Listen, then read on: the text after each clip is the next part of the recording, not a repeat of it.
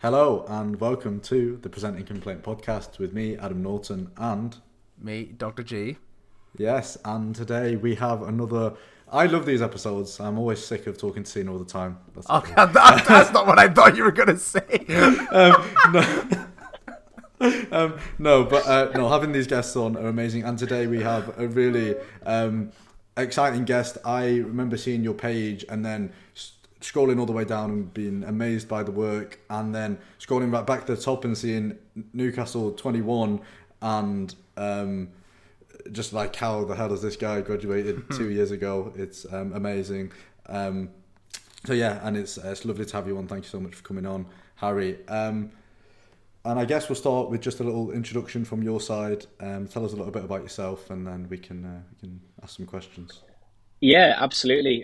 Thank you so much, guys, for sort of having me on. It's an honour, and I know when you first started following me, I sort of seen the podcast, and I was like, wow, these guys have had some really big names on the podcast. So it's really, it is a pleasure to be here. So thank you so much. So my name's Harry. I'm a dentist based in the Northeast. I graduated in Newcastle, and I've kind of not left. I've sort of been up here ever since. I currently work in two practices. This year just went fully private, and I work in sort of in and around Darlington area, in a practice that I actually went into sort of straight out of VT, and sort of started there 1 day a week and have kind of built that up. So I'm now there 3 days a week, and I've just in September started working with Ken Harris and Richard Coates, who hopefully some people have heard of before, in Sunderland at their cosmetic practice there as well. So some really exciting sort of work going on, and it's really been a pleasure and a journey, but trying to do the best that I can sort of every day and improve. So yeah, that's a little bit about me. That's amazing. Lovely. Thanks for the compliment as well. It's been a good podcast so far. Yeah, definitely. So I think the thing you've not mentioned there, and I guess the thing I wanted to start with, is going all the way back to your being a photographer. And was that at dental school you started that, or was that even before dental school that you were doing your photography? Yeah, so I've always had an interest. So it kind of goes back to my dad, really. Growing up, my dad was a professional photographer, so he was really into it and worked for like newspapers, and did weddings and that kind of thing. So I kind of grew up around cameras. And I say was really interested. I had a little bit of an interest. I didn't really get into it until I was maybe like 16, 17. And essentially I got really into Casey Neistat on YouTube. I don't know if any of you guys have watched any of his stuff. And that sort of like, really, really got me. Like, it was like peak Casey Neistat vlog time on YouTube. He was vlogging every single day, and that really like piqued my interest in photography. So I got my own camera, got really into it, but wasn't working or anything like that. It was just literally like sort of going out, taking photos of anything. I grew up in Cumbria, so taking photos of the lakes and all that kind of stuff, all standard stuff really. And then that kind of changed when I went to uni. So I went to Newcastle, got through first year, and then sort of in second year, a friend of mine, well, two friends of mine really, ran like a nightlife event in Newcastle, and they're both dentists, and they ran with a third guy. So shout out to Callum, Matt, and George. But they basically said, "Oh, we need a photographer. Like, we know you're good at photos. Like, do you fancy coming along and basically taking photos of this night?" And that basically just kickstarted everything. I was like, all of a sudden, I was like, at the time, working in building society, like in my like holidays to try and basically just have a bit of pocket money for uni. And I was like, wow, like I can go and like take some photos, which I love doing, and get paid to do it. I was like, oh, this is mega. Like, this is so good. So it started off at that. And then Matt kind of came to me, one of the guys that ran the night, and he was like, you should make this a business. Like, he was like, you're pretty good at it. He was like, people are really enjoying the photos. Like, why don't you set up your business? And that's when I set up Harry Craig Photography, which basically, it mainly was like events and nightlife initially. And I basically kind of went out, and there was a couple of charity events for the uni. And I was like, I'll just do it for free.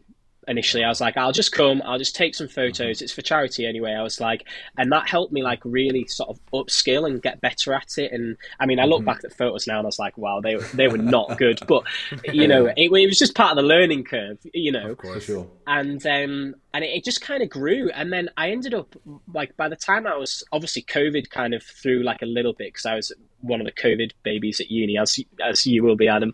But that kind of threw a bit of a curveball. But that basically, like, I had corporate clients and all sorts. I was taking like corporate headshots for like big accountancy firms and stuff in Newcastle, and like it just ended up being a bit wild. So that was kind of how it started, really. And I still do a little bit of it now. So I still like for dentists and dental practices mainly, if they want, you know, headshots or practice photos and stuff like that, I do a little bit, because I think sometimes it's good for them to have somebody who knows the job and knows what patients want and how they want to portray themselves in practice.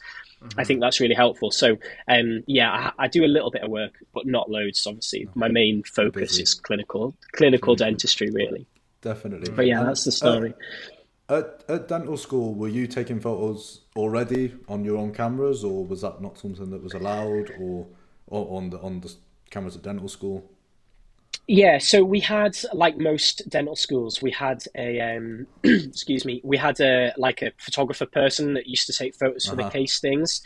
But she always seemed to go away around the time when you had to submit cases and stuff like that. She was like elusive. She was lovely lady, but just really like inconsiderate with her holiday taking. You know, whenever the fifth years are supposed to be like submitting the cases, she'd be away. So there was there was a camera that had sort of a written guide that, you know, had been written by one of the staff, but just had like really quite strange settings, like wouldn't teach people to shoot in manual, was all about like aperture priority. So like no wonder people were getting like wacky and weird photos. And I tried to do a bit of work with the dental school just to like try and tweak the settings a little bit for them. And we did a little bit of work on it, and they were better. So quite a lot of the students at Newcastle, I think, actually tend to take quite a lot of their own case photos, which is good, because then they have a lot of they have a little bit of experience when they go out into practice, like they have actually picked up a camera. I do some teaching for VTs for health education Northeast, and last week I was teaching one of the schemes there, and I think something like 8 out of like 11 of the VTs had all actually picked up their practice camera and had taken some photos, which was really good. Like I'd not had that. I did it last year as well, and basically nobody had taken any photos, whereas this year, like most of them had actually had a go, which I think is like the main thing. I think it's like anything. I say this on my day, but it's like anything. You think back to like your CSU, and in Newcastle we had to cut our like initial into like a polystyrene block or something, and like we were all obviously awful at it, because it's the first time you picked up a handpiece, and it's the same with a camera. The first time you pick it up, you're not going to be like, you know, Minesh, are you? You know, you have to accept that there's going to be like a learning curve of you know, growth in anything. We took most of our own photos. I'm digressing there. Sorry. I was just going to add on that, and you sort of gave your opinion on it, but so I graduated in Bristol, and in Bristol we didn't have a photography department, which I thought was good, because then we had loads of cameras on clinic to try and take our own photos. And it's sort of like you're saying, and for a lot of people who aren't tech savvy, because you don't have to be tech savvy to use a camera, in my opinion.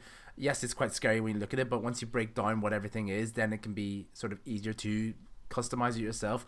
But just the fact that you're in dental school and you get to pick up one can make it seem a lot less daunting, so that way you don't have to try and learn it while you're trying to learn dentistry at the same time.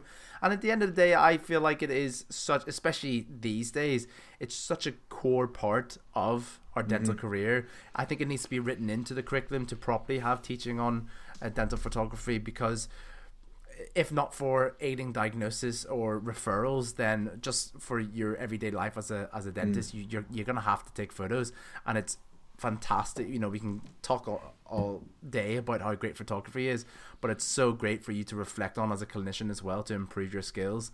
So I of the big opinion that I think once you're sort of in your later years, you should be encouraged to use and take the dental photography photos yourself. Yeah, I couldn't agree more. I mean, you've hit the nail completely on the head. You know, I think it's so key, as you say nowadays, especially from like a litigation standpoint. You know, if you can, especially if you're taking raw photos, which I'll just touch upon it, just if people haven't come across it before, hopefully people have. But essentially, on a DSLR camera, there's two types of file format. There's JPEG, which the majority of people will have heard of. That's like, say, if you took a photo on your phone, it will most likely be a JPEG, or RAW file. The point with a RAW file is it's essentially data that the camera or your computer is essentially reading to make it into an image, and you can't edit that file. So if you crop it, what the computer is doing is it's basically cropping your raw file but making it a JPEG, so the raw file stays the same. Without going into it too much, the benefit of that is that if you ever, hopefully not, touch wood everybody, you know, but were to get sued by a patient and you had photos, if you have raw files, they're upstanding in court because they can't be edited. It's like, you know, a high form of evidence. It's not like a JPEG that you can Photoshop because you can't. So I just think it's so key, especially nowadays, especially with, like, you know, the UK, US being so highly litigated, even just from that standpoint, you know. That's a huge thing you touched up on, and I know quite easily I was able to change the settings on my so that I could save as JPEG and RAW, so that if you did want to sort of edit or you know, save some memory while you're saving onto your things, you can sort of tweak that. So, but that's really interesting to know that about the RAW files. I didn't know that. No, yeah. So yeah, make sure you're saving them both. Yeah, definitely. So definitely save them both, because again, that's what's covering you about. Definitely. Sorry, Adam, go on. I interrupted you there. It's all right, no. It's all right, my friend. So at dental school, I just want to know kind of what kind of student you were, because you've obviously got, I guess, a flair for photography, but did you also have that flair for clinical dentistry? Because it seems from your Instagram, you're doing like these amazing cases. Was that always the case? And kind of, I guess, if you were back at dental school, what would you be telling yourself now? What advice would you be kind of passing on to someone in third year, fourth year, fifth year to get to the stage you've got to? Yeah, I mean, I've always been really keen, and you can speak to, you know, any of my colleagues that were in my year, they'll be like, oh, Harry, you know, he loved it, he was really into it. And I think my sort of answer to that was that in theory, we're going to have to do this, you know, job for potentially 40 years. And I wanted to pick something that I really enjoyed. And when I actually got into dental school, I was like, right, I'm going to really throw myself into it and really be involved. And I'd sort of seen a bit of Rupert's podcast that you had on. I know he was sort of saying, you know, say yes to stuff, like get involved. And that's kind of the same thing. Like, I tried to be involved as much as I can. And again, you know, I wasn't like the best lecture attendance person in reality. I studied really hard, but most of my studying I kind of did like around the topics of what was already been done. And I did sort of a lot of studying at home, which, you know, again, part of me thinks if I was to go back, I probably would go to more lectures, but equally, I think it helped give me like a really well-balanced like knowledge. And again, I listened to loads of podcasts. You know, I used to listen to the Protrusive podcast, like even as a student, and some of it's a bit advanced. And I think sometimes you have to accept that as a dental student, like some stuff's going to be over your head, but even if you can pick up like one or two bits of knowledge, I think it just, you know, makes a big difference. And I think sometimes within your school, you get so locked into the school's way of doing things. So for example, like at Newcastle, they love, if you're doing a chrome, they love doing like 2 clasps. They won't ever do more than 2 clasps. You would only ever do a 2 clasp chrome. Whereas like when you start reading about it, obviously you might see some of Finlay Sutton's stuff, and like now, like I'll, if I can, only do a Scandinavian design denture. I'd never even learnt about it as an undergraduate. And I think if you can just try and get like a really well-rounded education, as much as possible, I think that is the main thing. I hope you agree. I obviously I completely want to echo that completely. No, I mean, I learned so much from Instagram, but I think COVID was such a blessing from my point, because lectures were no longer in person. You could do them in your own time. But I completely the same as you, was listening to so many podcasts. I got a Ripe Global subscription as well in that time, and that was just like mind-blowing. You could learn so much about, and they were talking about vertepreps, and they were talking about deep margin elevation, and they were, you could literally see Lincoln, he posts videos on there of him doing composites and him doing crown preps and just doing it in a complete different way to dental school. And as you were saying, I used to, sit there for just hours watching like his videos, and 90% of it, and he'd have like Pascal Venuti, and just I have no idea what he's talking about, and but some of it sinks in, and it's really amazing. And then you go and speak to your lecturers, and you say, oh, what about this? And some of them will have no idea what you're talking about, and some of them will take you on and kind of speak to you about it, and find it really interesting. So yeah, I just kind of completely echo what you're saying. At dental school, obviously learn the basics and smash out and do the way that the dental school's teaching you, but also expand your horizons in that way. 100%. It is quite an interesting thing that's happening now, though. I think from the dental schools that I've been to, I think very quick. I think as dentists anyway, we're built to, obviously the majority of us are built to adapt quick to change, because things change all the time in the dental field. But it's interesting how quickly they're having to adapt to all this information available to students online, because absolutely there's a massive benefit to it, but at the same time we do have to appreciate that when you're in dental school, you're so naive to the dental world that actually I just remember how much it impacted me. So while you guys were having a great time with these podcasts, who are absolutely, especially the ones we've mentioned, are gold star standard, they're fantastic, and it's good that you had the sort of mental fortitude to be able to understand when this was way past your level, rather than get down about it, but maybe even just get excited about that's what you can look forward to.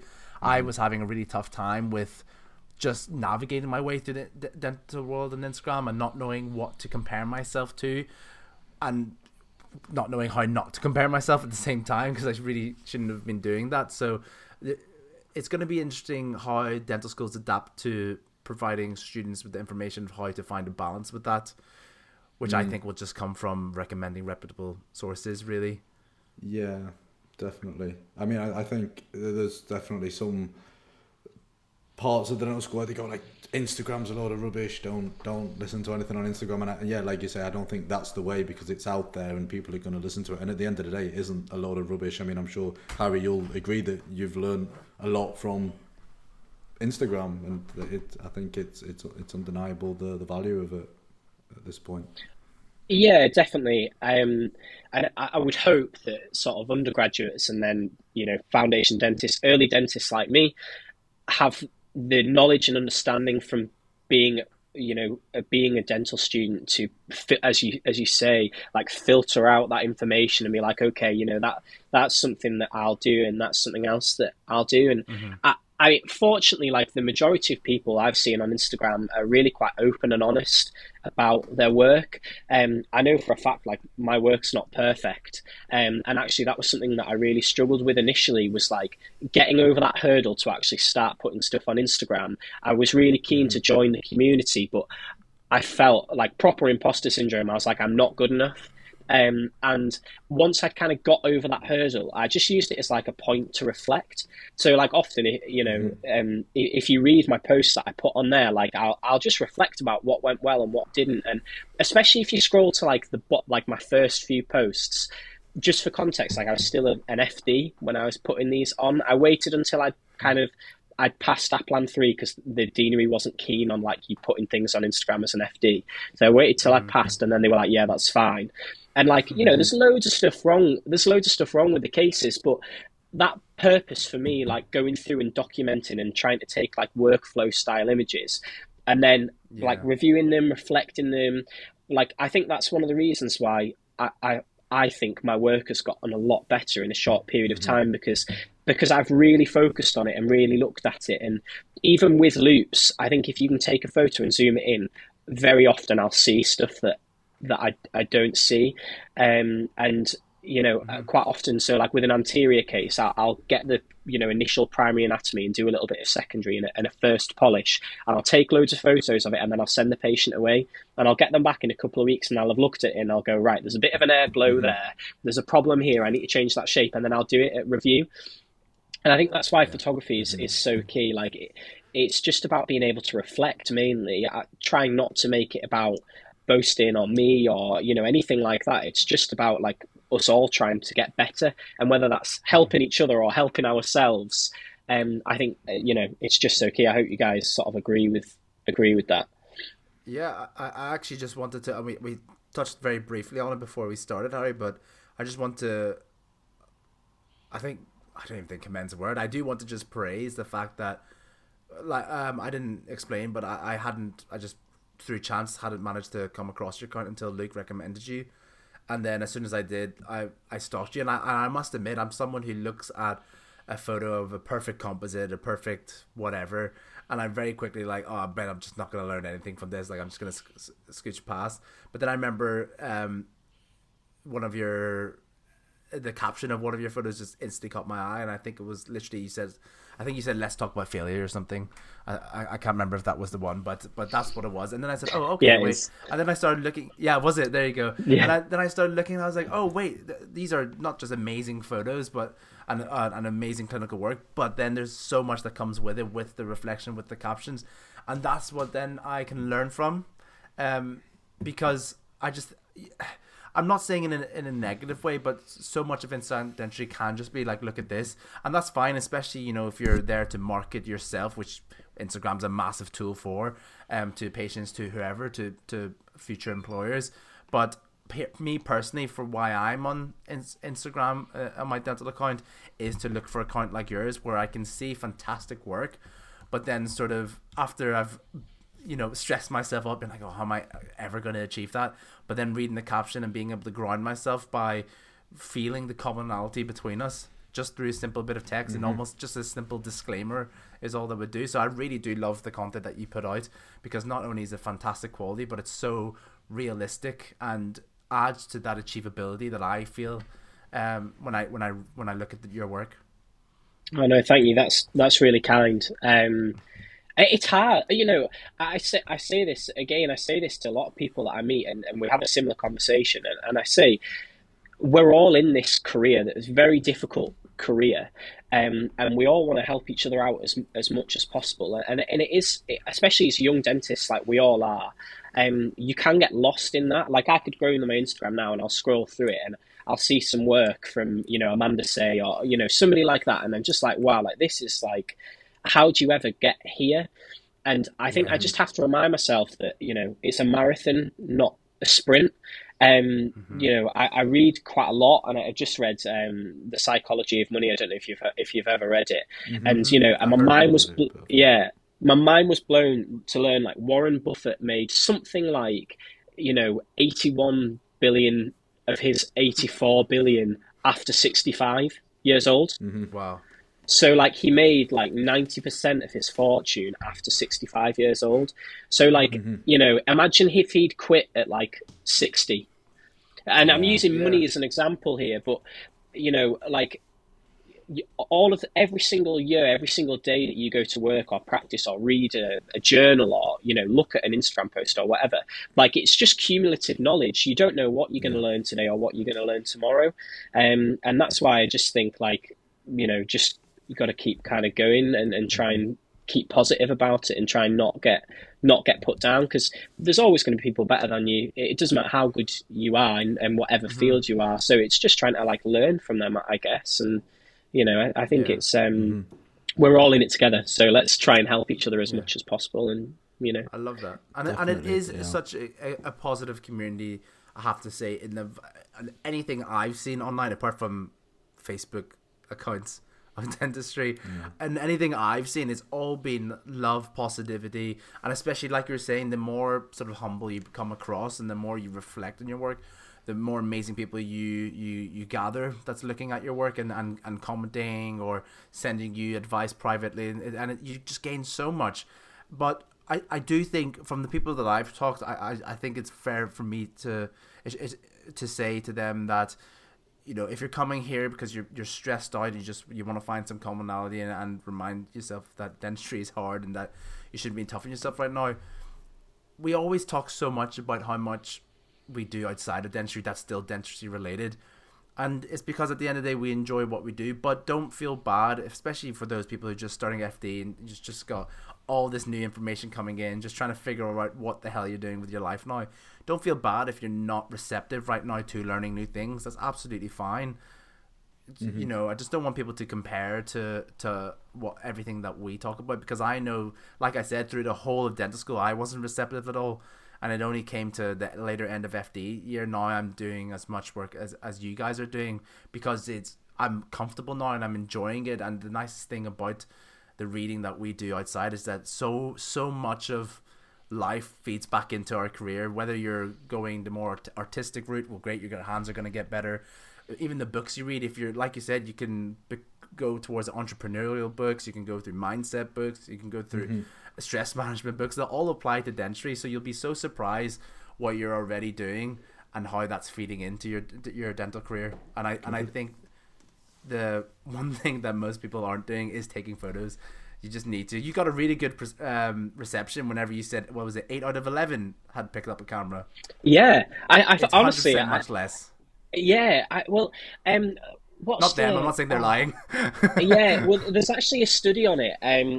Again, it's in my presentation. I think it's Morse 2010 did a study, and it's something like I think it's like 34% of GDPs routinely pick up a camera. I know that was back in 2010. Yeah, that's much more.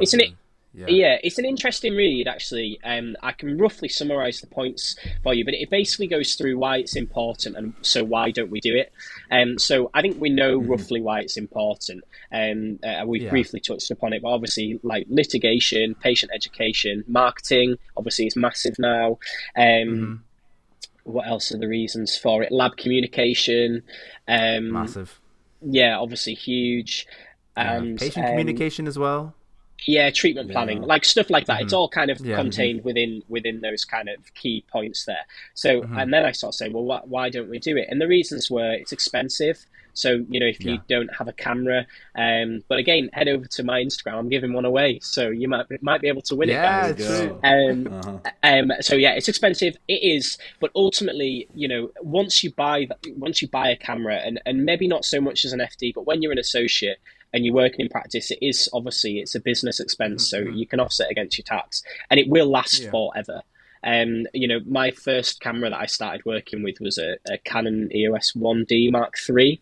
Not in dentistry, like taking proper photos. I didn't use that for dentistry because it's massive, and it was like 10 years old or 15 years old, and it still worked fine. So, you know, they will last for a long period of your career. They will. The second reason, going back to it, was that it's time consuming. And again, I say this to the FDs, I'm like, you're going to have to accept, especially initially, it's going to take you more time. When you start in practice, they'll book you like an hour for an exam. And, you know, you'll take all of that time. And then when you're an associate and you get booked 15 minutes, you'll think, you know, how did this take an hour initially? But what I sort of say to the FDs is you're going to have to accept that it's going to take you 15 minutes to take some case photos.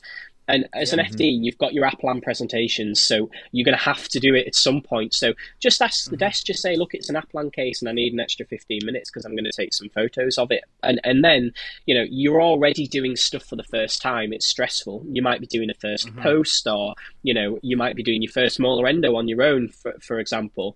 So the best thing you can do is just make sure you've got enough time so that you're not thinking about everything else. You can take your photos and not worry about it. It's confusing. That was another reason. People weren't sure about consent, so they were worried about not having adequate consent.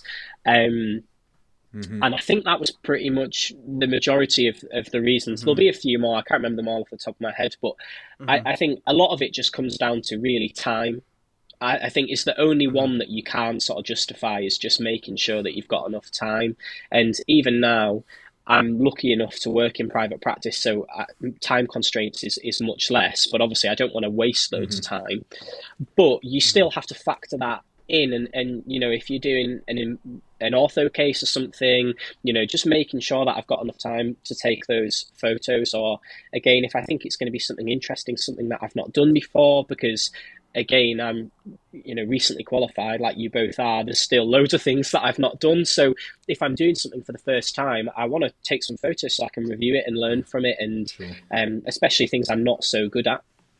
One of the biggest things that I found was, like you're saying, when things you're doing for the first time, I'm so stressed in the moment of trying to get it right that I barely remember what I did and what it looked like, and all of a sudden I'm reflecting on it, but I'm sort of trying to picture it. I can't in my head.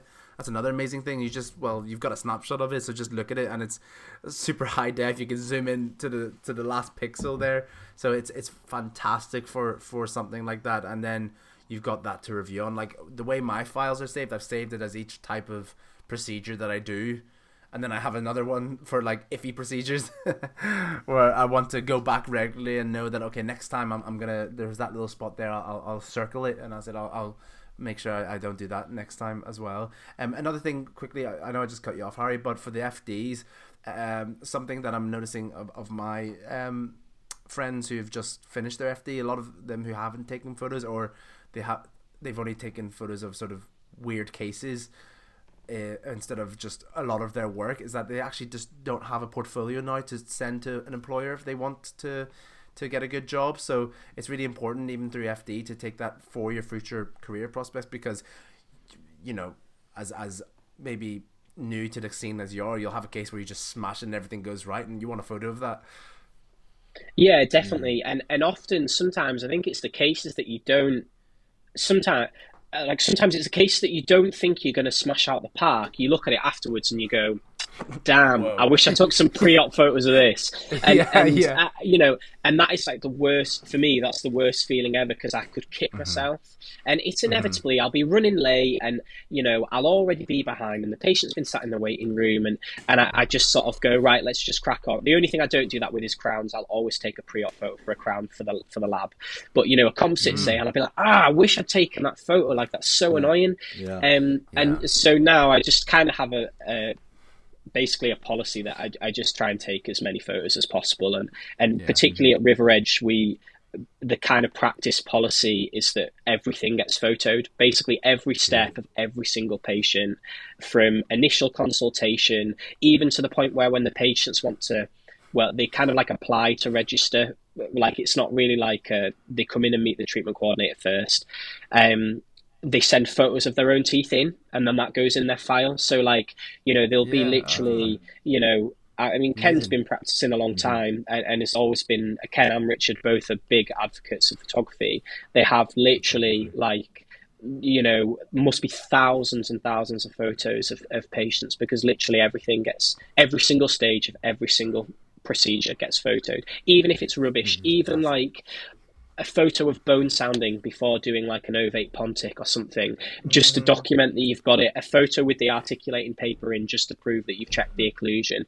I mean, like, everything. And you know, for me, I was like, when I went to shadow them, I was like, this is amazing, you know, like, this is so cool. Yeah, for sure. And that, I don't mean you don't have to, sorry, to private practice for you, was that something that was kind of a natural thing, or did you ever consider staying in the NHS, and how have you found that kind of step up, and I guess the whole process of coming towards the end of FD or halfway through FD and thinking about your next steps in that way? I guess hard, really, but I think any transition into an associate job is difficult. I loved my FD practice. I got on really, really well with the whole team, but it was very like NHS. I think I did like a couple of private treatments in the whole year. I didn't really do anything. And it was actually photography that helped me get my first sort of fully private job. I'd taken some photos for this practice, and they had the same practice manager as another fully private practice, and one of their associates just happened to be leaving as I was coming into FD, and they were like, oh, we've got a day, like, do you fancy coming and doing a fully private day? Fortunately for me, the principal, Chris, was like really invested in sort of looking after me. And you hear this word mentor quite a lot, which, you know, it depends on who it is that makes it worthwhile or not. But Chris was really, really good with me. He spent like an hour every Monday lunchtime, a bit like a tutorial as an FD, but not sort of as handheld, just more like talking through cases, because it is, private dentistry is different, and you go from things that you would leave on the NHS, you would definitely treat privately, and you know, obviously options to patients are completely different. Chris is really into placing implants, so you know, he's helped me learn a lot about that. I actually restored my first implant a couple of months ago, and so like he was really good with me, and sort of, you know, really looked after me. So that was my first sort of real introduction, and then I actually went into basically a mixed practice, but was like NHS, and then another mixed practice which was mainly private, and I was working in three places, but I really didn't like the NHS practice. It was just like personal circumstances. It just wasn't really for me.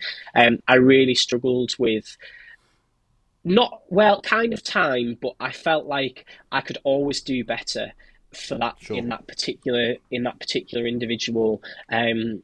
You know, I love a good carved amalgam, but you know, it wasn't really the direction in which I wanted to go with my career.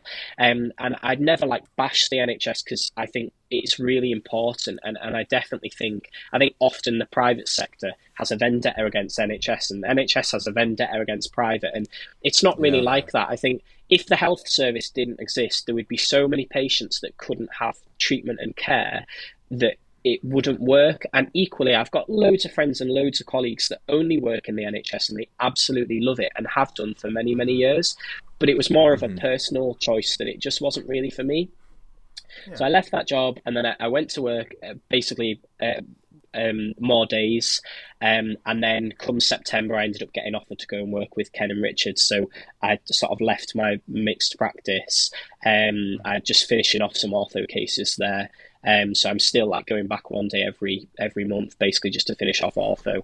And then, you know, I'm between two practices now, which is much better. I think 3 practices is quite a lot. I think if you know, again, any advice for FDs, I would try and avoid being between 3 places if you can. It's not always possible, and for some people they really, really like it, but I particularly struggled doing one day, especially initially just in private practice. I went and it was so different to everything else, I couldn't get going.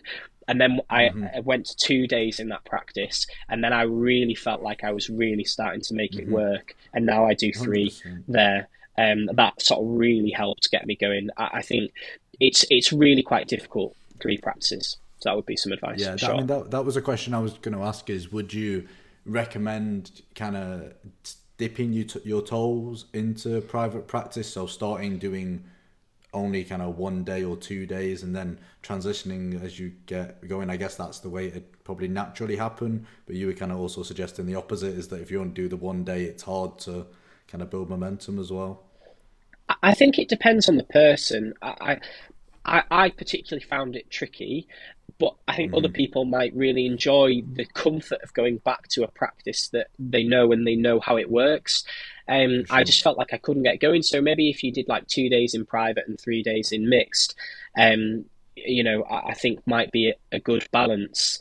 Again, like in terms of, you know, when is good to go into private, I think it really depends on the person and the individual. I know a lot of colleagues will say, you know, you must do 3 years of like mixed practice.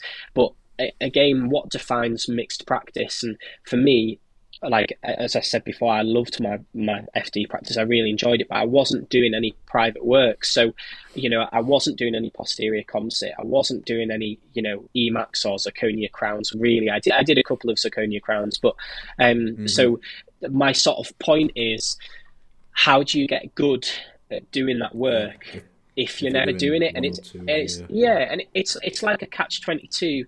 How do you actually improve in your posterior composite if you're not doing it? And I went from not really doing any at all to then in a practice where I was doing 2 or 3 posterior composites every day.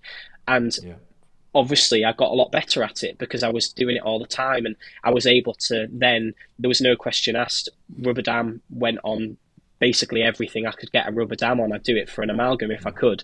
But joking aside, I was able to build those skills because I had the patient base to be able to do it, and be able to do porcelain veneers because I had a patient base that was able to do it.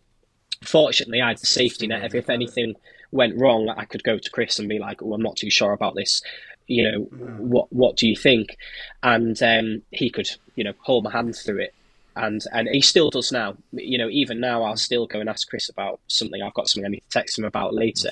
He's amazing, and equally so is Ken and Richard. Often we talk about each other's cases, and I'll be like, "Oh, what do you think about this composite?" And Richard straight away will be like, "You need to adjust that, distal incisal edge. It's not right."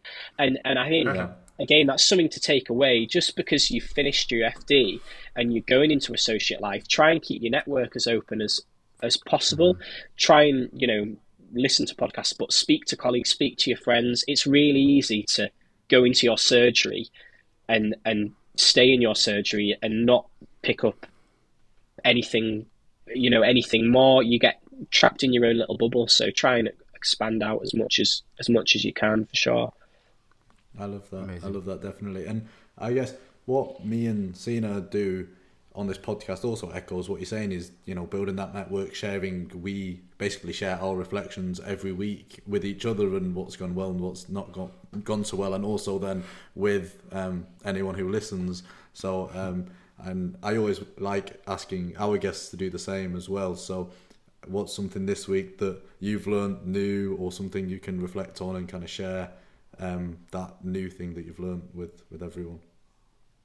Yeah, absolutely. I mean, we touched on composite before, so I'll talk about composite if that's all right. But really, like for me this week, I had a bit of a mare with a lower 7. I was doing like a mesial MO box, and I love sectional matrices. I had my down on it. It was all going well, sandblasted, etc., etc. And we have a Velo light, and somebody had dropped it. And the Velo was broken, so I'd been given like this old. I can see the look on everybody's faces. A drop Velo. It's an expensive mistake to make. Anyway, so I had this old curing light, and I'm always really careful. Fan in it?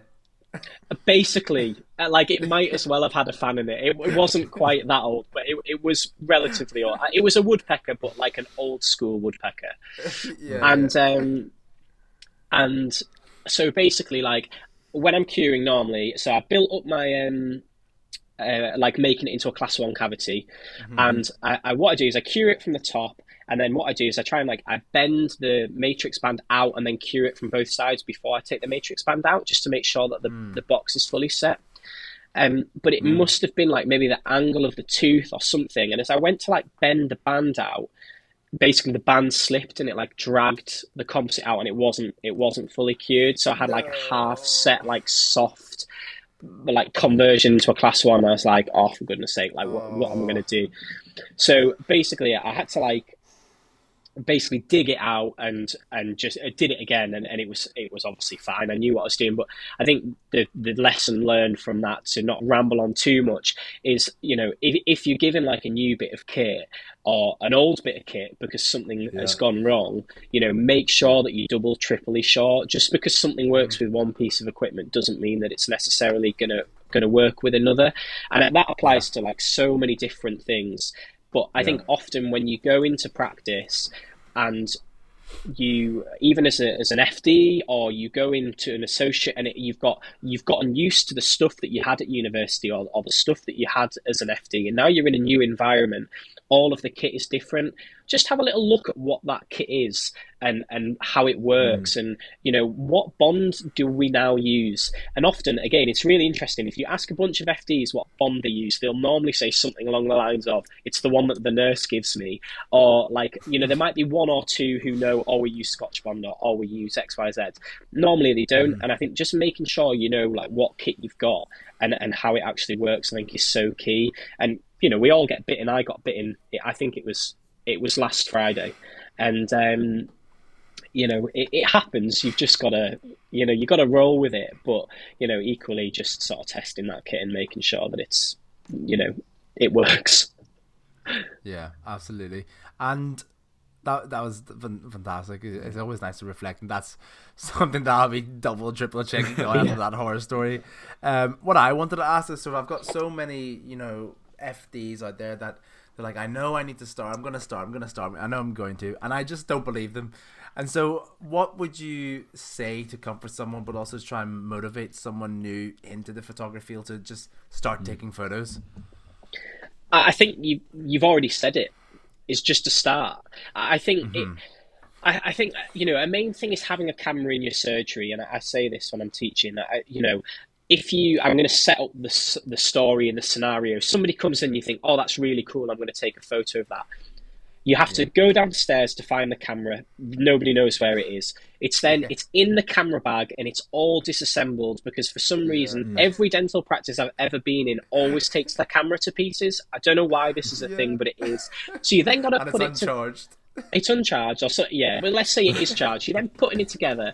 You're trying to screw the little thing into the lens for the ring flash, and now you're just mega stressed because you've already wasted 20 minutes and you're sitting here with like a half assembled camera, and then there's no memory card in it or something. It's just a horror story, and we've all been there because I was there as an FD as well. Or they then bring up like a phone with a smile light or something, and you're trying to take like iPhone photos or something, And I think the first thing, again, it's an investment, but if you can have a camera in your surgery, I'm really lucky. My camera's just there. I can, I see something, I can just pick it up and I can just take a photo of it. Or, an emergency comes in. Most schemes have to do an emergency APLAN presentation. You don't know what that emergency is going to be. So you just have that camera there. It's ready to go. I think that's the main thing. That twists your arm a little bit. And equally, I also, because I fell into this trap myself, of you get sucked into dentistry and park the photography. So I say to my nurse, right, I've got this coming in tomorrow. Whatever happens, do not let me leave without taking some photos. That's good. Twist my arm. I'm trying to work towards my BACD accreditation, and I was doing something the other day that might have been eligible. I'm not sure if I'm going to submit it or not. But I was like, whatever happens, do not let me not take a full set of case photos for this, on this person. Otherwise, give me a slap or something. I think try and get the team involved around it. Try and make your team understand why it's important. And again, often, I think when you're recently qualified, often your nurse can influence you quite a lot.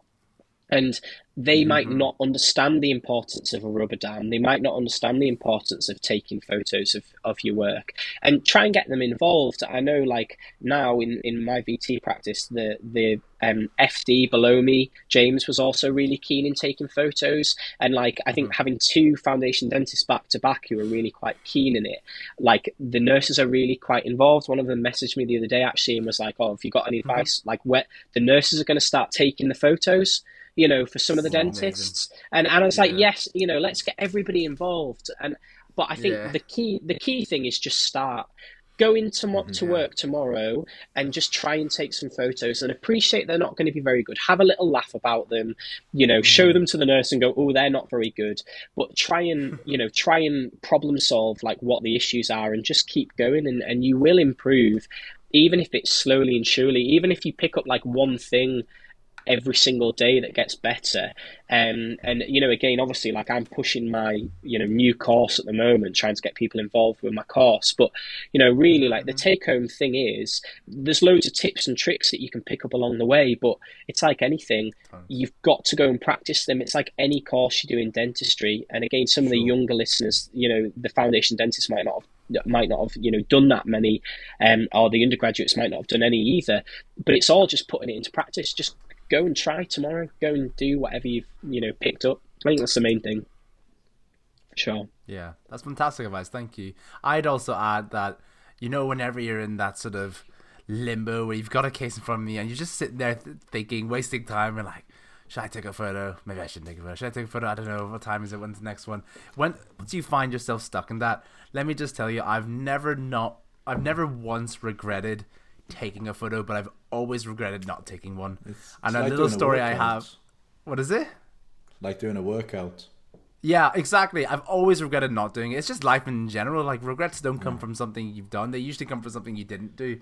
And one of the photos that I'm gonna kick myself the rest of my life for was last year. I had a patient come in, and per thing, like I made time because it sounded like he was really suffering with some pain. So I actually pushed some patients aside and asked them, like, is that okay to squeeze in an emergency here? Like, yeah, I'm fine. The way it's okay. I'll just quickly see him. Saw him, and per thing, the guy was in like distress, and he's like, last night I was having a bag of peanuts, and now peanuts got stuck in my gum, and it's excruciating. I'm just thinking, it's stuck in your gum, a peanut. Oh my! I just wanted to see what was going on, and the guy opens his mouth, and it's hard enough to explain, but I wish I just had a picture of it. If I took a photo of it, it would have looked like someone would have. I'd asked for a diagnosis. Someone would have said it was like a squamous cell carcinoma, because that's what it looked like. It looked crazy. And I was looking there for a second. I was like, "Oh my god, what is that?"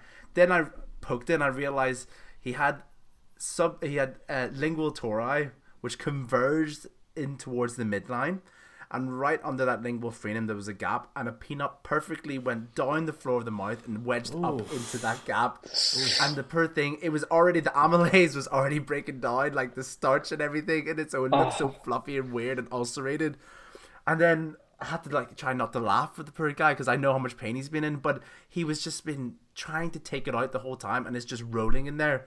I even got it out, and then it went straight back in. Okay. And I regretted not taking a photo, because no one would have, I don't think, ever seen that in dentistry at all. So if your patient's got lingual tori, watch out for peanuts. That's crazy. Yeah, I think just to quickly add to that, sorry, Adam, just one, just to quickly add, I think a lot of it is like being efficient with your time. So trying to be as efficient as possible, and like, say you're doing a lower tooth, put your block in, and then take your photo. Try and do it at a time, or like sometimes what I'll do is, say you're going to etch your enamel, then you dentine, put the etch on the enamel, quickly take a photo. Like whenever you're doing, say you put your bond on, you're waiting for your coupling time for your bond. You're maybe not waiting 5 minutes, like, certain papers might suggest, but, just take a quick photo and any excuse basically, and get used to taking photos of the patients in different position. Get used to taking photos of patients lying down and sat up, different things. I think, efficiency is going to be key, especially if you're really busy. Amazing. I love that 100%. And I think before we wrap up, I want to go back to kind of what you were talking about quite early on, about kind of that almost imposter syndrome at the start. And you've mentioned a few books, and a podcast I used to do, I used to ask people kind of life-changing book, mindset advice, favorite quote or motto, and I just want to ask you these questions because I feel like the answers would be really kind of illuminating. So are there any books that you've enjoyed recently that you'd want to share? And then I guess we'll go through them. Sorry to put you on the spot. Yeah, no, absolutely. I've heard some of the podcasts before, so I'm relatively prepared. But I've been reading more and more recently, actually. And I recently read Shoe Dog by Phil Knight, who's the founder of book. Nike. Unbelievable. I read it literally cover to cover. I found it an incredible story, and we'll really recommend that if anybody hasn't read it. And I think it really sort of highlights that you can, I'll not spoil the story, but you can basically, be fighting every single day, and all of a sudden, like it just comes right for you. It would be amazing how many opportunities there were for us not to have Nike.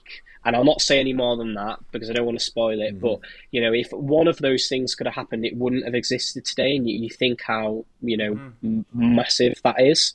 That was really, really good. What else have I read recently? I read a book on, it was about psychology, but it was, I can't remember the title of it. The Devil You Know, that was what it was called.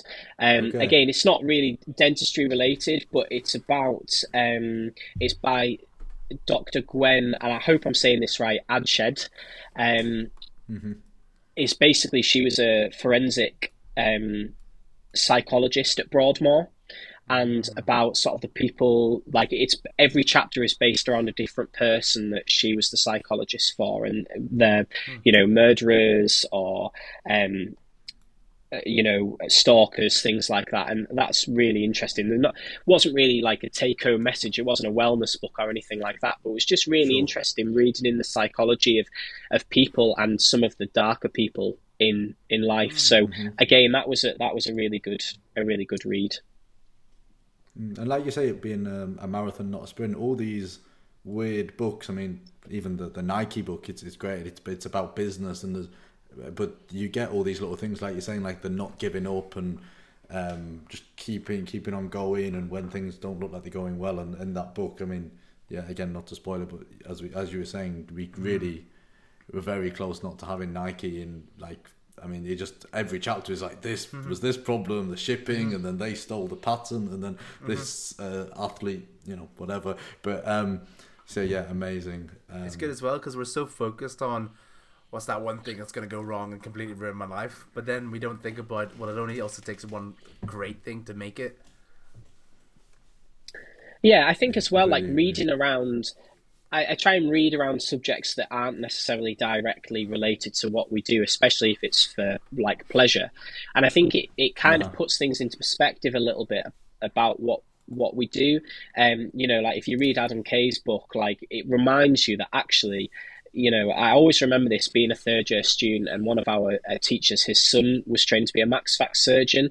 And he was like, ultimately, like the worst thing that's going to happen to you today is you're going to, maybe perforate or something. And yes, they lose a tooth. It's horrible. It's not a nice discussion to have, but realistically, yesterday my son saw somebody fall off a roof and had like an orbital blowout fracture or something. I think it just grounds you just like a little bit, and hopefully a bit like we were talking about before with sort of you see people's amazing work and you think, well, mine wasn't like that today. Just trying to like ground you and just be more well-rounded as a person, as well as and hopefully that makes you a better dentist. But just trying to make sure that you're as good as you can be.